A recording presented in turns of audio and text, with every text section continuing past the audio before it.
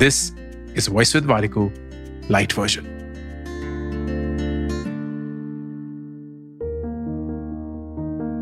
ये रील 30 और 40 साल की उम्र वालों के लोगों के लिए है, तो अगर आप नहीं हैं आगे बढ़िए, अगर आप हैं तो शेयर जरूर करिएगा। आजकल की जनरेशन इन 3 चीजों से कभी भी वाकिफ नहीं हो पाएगी, and it is such a damaging thing to realise.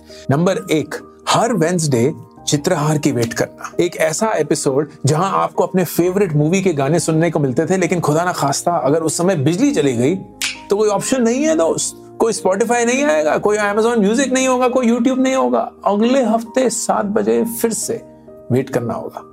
Patience सीखी थी हमने इससे। नंबर 2, अपने क्रश का फोन नंबर टेलीफोन डायरेक्टरी में ढूंढना और फिर लगाकर सांस लेते लेते फोन करना, लेकिन कुछ बोलना नहीं, क्योंकि उन्हें तो पता ही नहीं चलेगा कि बोल कौन रहा है। नंबर आइडेंटिफिकेशन तो था ही नहीं। एंड नंबर 3, जब सेलफोन आए तो मिस्ड कॉल देके लोगों को बोलना कि लैंडलाइन से फोन करो, क्योंकि महंगा होता था फोन करना। ये नहीं कि जब चाहे वीडियो कॉल कर लिया ऑनलाइन इंटरनेट पे, कोई शर्म नहीं।